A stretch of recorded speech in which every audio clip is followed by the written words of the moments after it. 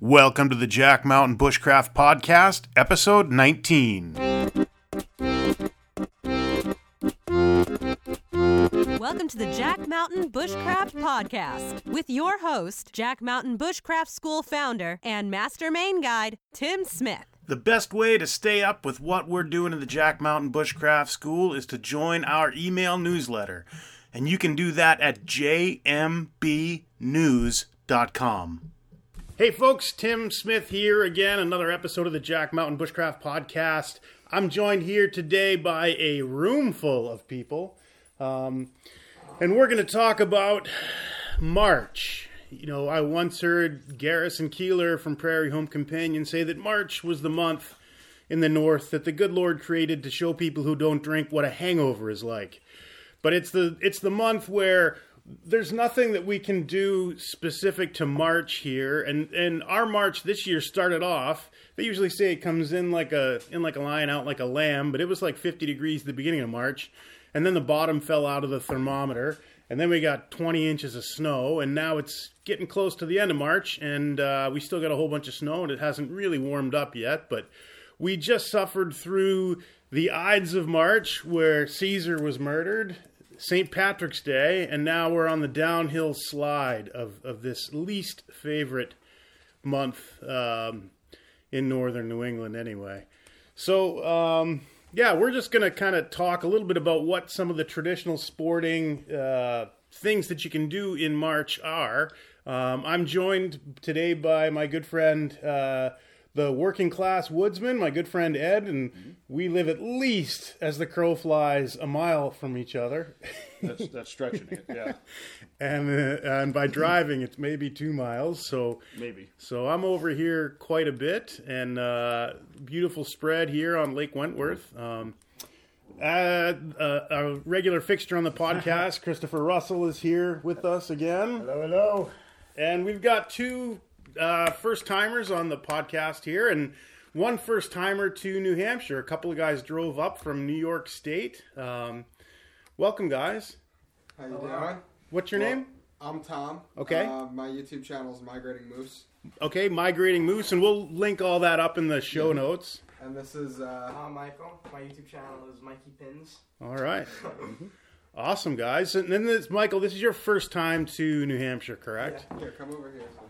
And what have you been doing since you got here? Well, getting maple syrup out of maple trees. Yep, look right in there when you talk. Looking at mountains, driving around. All fun stuff, and now we're at Ed's house. I think he's a little overwhelmed, actually. Yeah, shocked. And my goal is always to never be overwhelmed or underwhelmed, just to be whelmed. Exactly. So it's good to shoot for is just to be whelmed. Yep. So for those of you who can't see, which is all of you, Mike is decked out as if he just stepped out of like a 1940s LL Bean ad. He's got the red plaid checkered wool cap on and looks like a forest green wool jacket. So definitely looking like you belong right here. He's got half the gear. He's got cotton socks on, though, so... Basketball shoes. And basketball shoes. So I a little honestly, bit of New York. Dirty secret, I rock cotton socks like all winter in good thick insulation and boots, but subarctic snowshoe expeditions, and I pull them off, and I always lie to people and say they're my like special new tactical cotton socks, but in reality they're just the cheapest ones that I can find. Hanes, whatever. Exactly. Well, probably more of a knockoff brand. Yeah. That's more my speed. I just want to check in with Ed here. Again, Ed's YouTube channel is Working Class Woodsman, and for a while now, a couple of years anyway, he's been doing a series of videos that are sort of seasonally appropriate outdoorsman or sportsman or woodsman skills and activities. So can you tell me a little bit about that? Yeah, I mean, it's actually kind of funny because you mentioned earlier that March is, and it is traditionally one of the most depressing months for a lot of people to live in New Hampshire because it's not winter, it's not spring, you can't plant your flowers, you can't get outside, and people tend to get depressed and so on and so forth. But one of the reasons I started my YouTube channel in the first place was to kind of, from January 1st to December 31st, was to reflect on all the seasons and everything there is to do in the state of New Hampshire pretty much New England, but kind of unique to New Hampshire. Like, for instance, ice fishing pretty much from January to March. You know, January and February is ice fishing. And then when we get into March, we actually start, tapping trees to make maple syrup. And that pretty much takes us through the month of March, as well as usually if we have a good winter and have a good ice come in. And, we some of the best ice fishing is in March also. I don't know how much into detail you want me to get about the whole channel and the seasons, but it basically goes, from maple syrup season, and then it's salmon season, April 1st, and then it's brook trout season, and then people start fishing for trout, and then all of a sudden the fiddleheads start popping up. So we start our foraging. We look for fiddleheads, dandelion greens. Some of the mushrooms start. Some of them come in the later part of the season, but we spend the whole summer foraging and fishing. Get into September 1st, you got bear season, deer season, bird season, waterfowl, deer season right up through midway through December, and then about the time you turn around, it's right back into ice fishing. So there's always something going on, something to do in this state. As far as if you want to call it a sportsman, a woodsman, or a outdoors person, if you will, there's always a season, and that was a whole emphasis behind my channel. Yeah, I love that whole approach, right? Because I think we live in the era of globalization where any day of the week, if I had cable TV, I could turn it on and there'd be some guy, fly fishing for trout in a mountain somewhere. But the reality is, right, that, you'd have to travel to Argentina, in the late fall and stuff to do it where it's legal. When you actually just really hit on something, I don't know if it was intentional, but when you said that, the problem with today's world, and especially with the younger generation, I'm sure Mikey could chime in on this one, but with your phones, you have this window to anywhere in the world. So a lot of times people will watch someone fly fishing on their smartphone instead of going out and drilling a hole through the ice to catch a white perch or something. So. Yeah. The technology is the more you embrace technology, the further removed from the earth you become, and the less involved you are in all these outdoor activities. So technology, as much as it's kind of a double-edged sword because we're embracing it right now. We're doing a podcast. So I'm a bit of a hypocrite to say, well, get rid of technology because then we couldn't do the YouTube channel, and we couldn't bring people into this lifestyle that is pretty much what you try to do and teach and preserve. So but a big part of the problem, getting back to the original, is that the more people get absorbed by the technical aspect of life, you just become separated from even simple things like splitting wood or lighting fires or, digging worms, catching a fish, planting something so it'll grow. I mean, we just become removed from that. I think, in my opinion, technology has made us... it's made us spectators, not us per se, but I think in general, the vast majority of people out there, the only interaction they have with the natural world or say with wild animals or fish comes through looking at it in a glowing rectangle, right? So on a TV, on a computer screen, on a phone, I think, the beauty of it is to get out and do it, right? Like, here's truth be told, I've never sat through like a television show about like fishing or hunting or anything because, good Lord, is it boring? Because you do it. Yeah, because you're like, no, I want to watch NASCAR. I'm kidding, but no, you're absolutely right. It's like it's so much easier to live vicariously, and we're all voyeurs to some extent, and that's where you notice a lot of. I'm not picking on any YouTube channels or anybody, please, but there are channels that have do a ton of videos and. They have a lot of subscribers because people want to watch other people do these things. And it's great because I know a percentage of those people are taking it into their own hands to learn those skills and go out and do it. And 90% of them you'll never hear from. But I could actually attest to exactly what you're saying. For a good year, I was like watching like YouTube channels of people who were just doing exactly what you're talking about. The thing is, though, I did decide to come up here and to try to learn things that are just not where we are. It is easy to fall in that trap, though, of thinking that you could just watch television shows or YouTube channels and think you're going to develop those skills. And that's what I love about the guys that I discovered at first, because they always encouraged to do it yourself. Like, don't take my word for it. Don't. So that was you kind of encourage failure because that's how you learn. right. And you can, I don't know how Yeah. personal you want to get, but if you want to share your first experience real quick. I went to the woodsman school, Mm-hmm. and I just didn't investigate my gear, and I just thought from what I had watched on YouTube that I was all set. I spent no time gathering wood, having like an open-faced tarp set up, and I was just freezing, and the fire was out, and I was just on the ground and all cotton, just like whimpering. And then out of the darkness, there's a big figure with hair, like that, like a headlight, and Is it the Sasquatch? yeah, I think it was the Jack Link's beef jerky Sasquatch, but it was actually Ed here, and he brought me over to his setup, and he kept me nice and warm throughout the night, and the next thing I know, there's coffee being dangled in front of my face, and so it was a comfortable night's sleep. I always remember that, but you have to fail. You have to, Exactly. you know? Yep.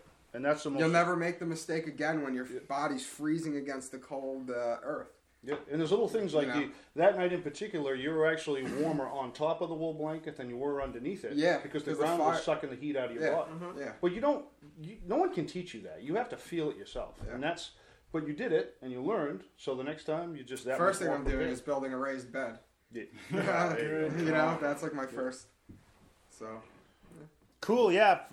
For those of you in podcast land, you guys know he's been a guest on here numerous times. Our good friend Derek Ferry, who lives like just about 3 or 4 miles from here, and he is the proprietor of the Woodsman School. Just if you're ever looking for a great course on survival bushcraft, he runs them. Great guy, good sense of humor, and turning into a ridiculous cook at this point in time. So. He's a little out of control, but he's doing all kinds of like souffles, and I'm Mussels, pretty proud of him, to be honest with elementar. you. But I want to go. I'm a little intimidated now to cook in front of him. I just want to go hang out and just be fed for like a day. I think that'd be an awesome. That'd be a good field place to trip. go right now. Yeah. I want to go camp out behind his house and in the morning, like, just scream that the wine is not paired well with the souffle and the souffle wasn't quite raised enough, and just, like, throw down my leather driving gloves and stomp off.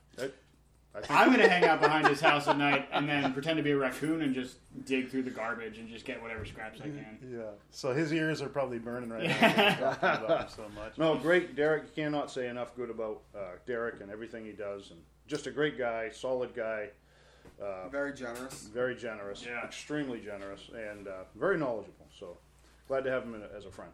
Yeah, for sure. So what, you guys were out tapping trees this morning. Was the sap really running hard? Yeah. Very. Yes, it's just starting. Because as you know, like you said, we were walking around in t-shirts and actually suntanning. First week of March, it was like, I don't know, I think it might have hit 67 degrees at one point. Yeah. And then it went down to, I don't know, it had a wind chill of 27 below, I think, and then it's dropped down below freezing, so everything locked back up. But it's just now, it takes a couple of days from, the ideal conditions are below freezing at night and then high 30s during the day with some sun, and then it gets the flat sap going again. So it just started to unlock today. Some of the trees these guys tapped that hadn't been tapped, they were gushers. They just started coming right out. But the buckets we've had hung for a week are dry. But that should change hopefully by tomorrow or the next day. But then the next thing you know, it's going to be so much sap we can't boil it fast enough. So it's coming, but it's probably still a couple days out. Yeah, I remember those early days of this month and the last few days of last month, because I was out trying to guide a snowshoe expedition, and all of a sudden it warms up to 50 degrees and I'm punching through, and the snow is literally 5 feet deep in the woods, and just brutal. But You shouldn't be doing. Yeah, you were probably almost bare chested at one point trying to pull that sled. I was t-shirt and shorts the last day, right? It was 43 degrees, and you're working pretty hard when you're dragging those things. God, yeah. Yeah, as we're pulling all the gear back, like there's just a line where everybody's like pulling off and stopping and taking off a layer, and then like 20 feet later, the next one comes off. It was funny because we were about a half a mile from the. There's like a boat launch and a dam where we park and walk away from on this trip, and I was about half a mile away, and I had been fiddling with my sled trying to get a couple of things just right on it, and I was standing there, and I think I had like sweatpants on, and they were pulled up over my knee, and I was down to like a t-shirt, and these guys came roaring by on snowmobiles, right, just fully kitted out, right, jumpsuit, heated handholds, helmet, and they stopped and they're like, "Are you all right?" I think they thought I was like, escaped from the institution, sort of thing. It strikes people as funny when they see you pulling a sled through the woods on snowshoes. It's like something's not right about this picture. Right. But again, it's a hard thing to explain to somebody. Why would you do that? Yeah. And I get it all the time because I drag my sled when I ice fish, and most people want a snow machine. They're like, "Oh, it's too much work." It's like, well, life's not always about easy. Sometimes you it's like when you walk, you just see more and you do more, and it's an excruciating experience. But I think what you do, I commend you for that actually, because I know how much work it is, and especially like you're pulling, 100 pounds on those sleds at least. Some of them. Well, the guys with me are pulling at least their body weight. I get these boxes and I stuff them with like feather pillows and things, so it looks heavy. Yeah, and you're carrying those styrofoam peanuts, actually. That's why he moves so much faster than me. I figured it out. The other guys have the Dutch ovens, You'll get a kick out of this. My wife and I were at a grocery store recently, and they've got this big aisle of like fancy organic juices, right? Which are all probably great. I don't know, they're like $4 a bottle, so I tend to not get them. Yeah. But one of the things they had there was organic maple water. So basically the stuff that you guys were tapping, put it in a bottle, put a lid on it, and sell it for $4. Oh my God. That's genius. It is genius. Does it actually look like water? So yeah, it's clear. It's on work. Yeah. Somehow they must they have to purify it though, so you don't get sick. I don't think they do. Like back in the day, the natives used to do a cleanse every March. And it will. But it was like a 12-ounce bottle. It wouldn't be that. Oh yeah, it'll go through you. Yeah, it's. That's interesting. Bacteria. No, it is. It's like under that. A lot of people don't realize, but when you peel the bark off, and I see it on YouTube all the time, they make their utensils and they're eating the cambium with their soup, and I'm like, that's bacteria. I'm not saying delicious bacteria. Not saying you'll get sick from it, but you certainly can. What if you heat it over a fire and do the hardening process? That'll kill it. It'll kill it, pretty right? much, I think. It'll kill it. Yeah, for sure. Yeah, heat will kill anything. Yeah, But I see it all the time, and it's just like there are just because it's you can still get sick. You still there's bacteria everywhere. So the trivia that I learned, was it last year? Recently, I remember I learned what the difference between regular maple syrup and organic maple syrup. Any ideas? Organics cooked with wood, not propane. Nope. Because I was like, what do they grow? Organic trees? Like who's spraying their maple trees? The letters that say organic versus it's not. It's very weird, and it's not what you would think. With the organic maple syrup, they do not use formaldehyde to keep the lines clean, so they have to flush the lines with hot water. No chemicals. That's the lines are where when they tap the trees, if there's a big hill here, they'll tap them and have clear plastic tubing running all the way down the hill to a big collection bucket instead of having a bucket on every tree. So that. Wow. So we're the way because we hang buckets. Right. So ours is organic. Yeah. Because we don't use tubing. Yeah. So the old school way is organic. I didn't realize old school is always number one. Right? Old school is the new school. That's what I say. Right. Old school's the best. Well, that's interesting. I didn't realize they were actually. But you're right. They do. They have to put not bleach, but that.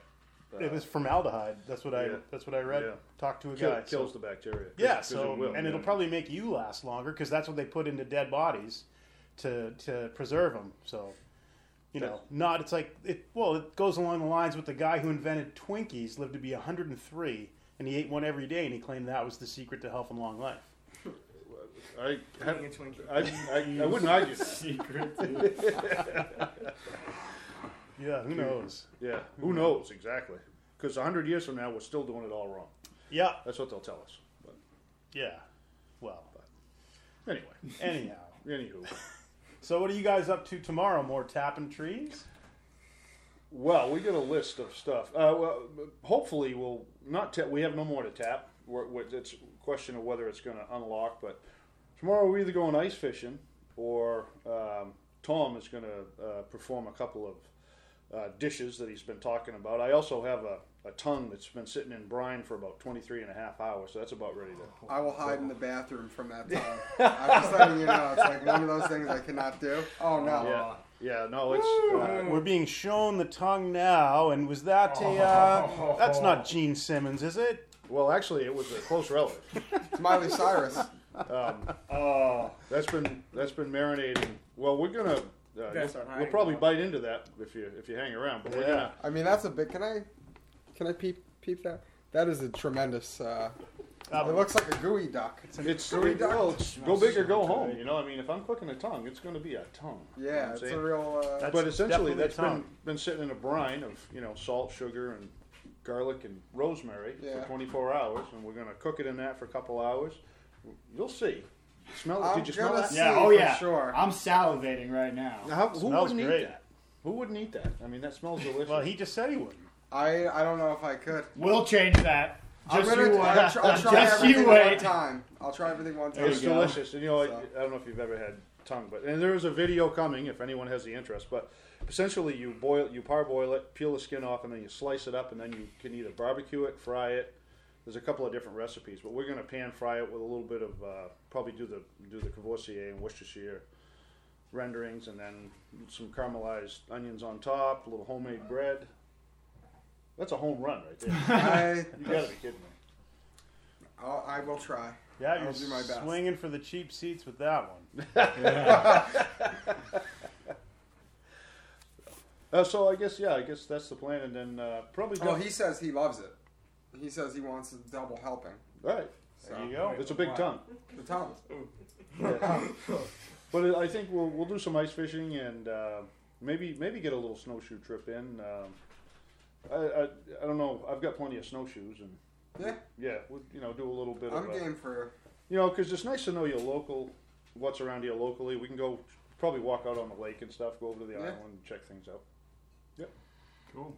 Just a weekend of exploring, pretty much. Sounds like a great weekend. Good Yeah. luck. Hopefully you don't no inadvertent unplanned swims. I know the ice at our place was getting kind of thin. Well, we're still safe here, but I don't get because there's no sun that hits the shore, and I've still got about 16 to 18 inches of ice. Nice. But obviously, it's this time of year. You got to start thinking about what you're doing, and because of the weather that we've had for the last week, it's just stayed hard, if not more. So it's fine here, but you don't want to be venturing out, not knowing where you're going. Yeah, definitely.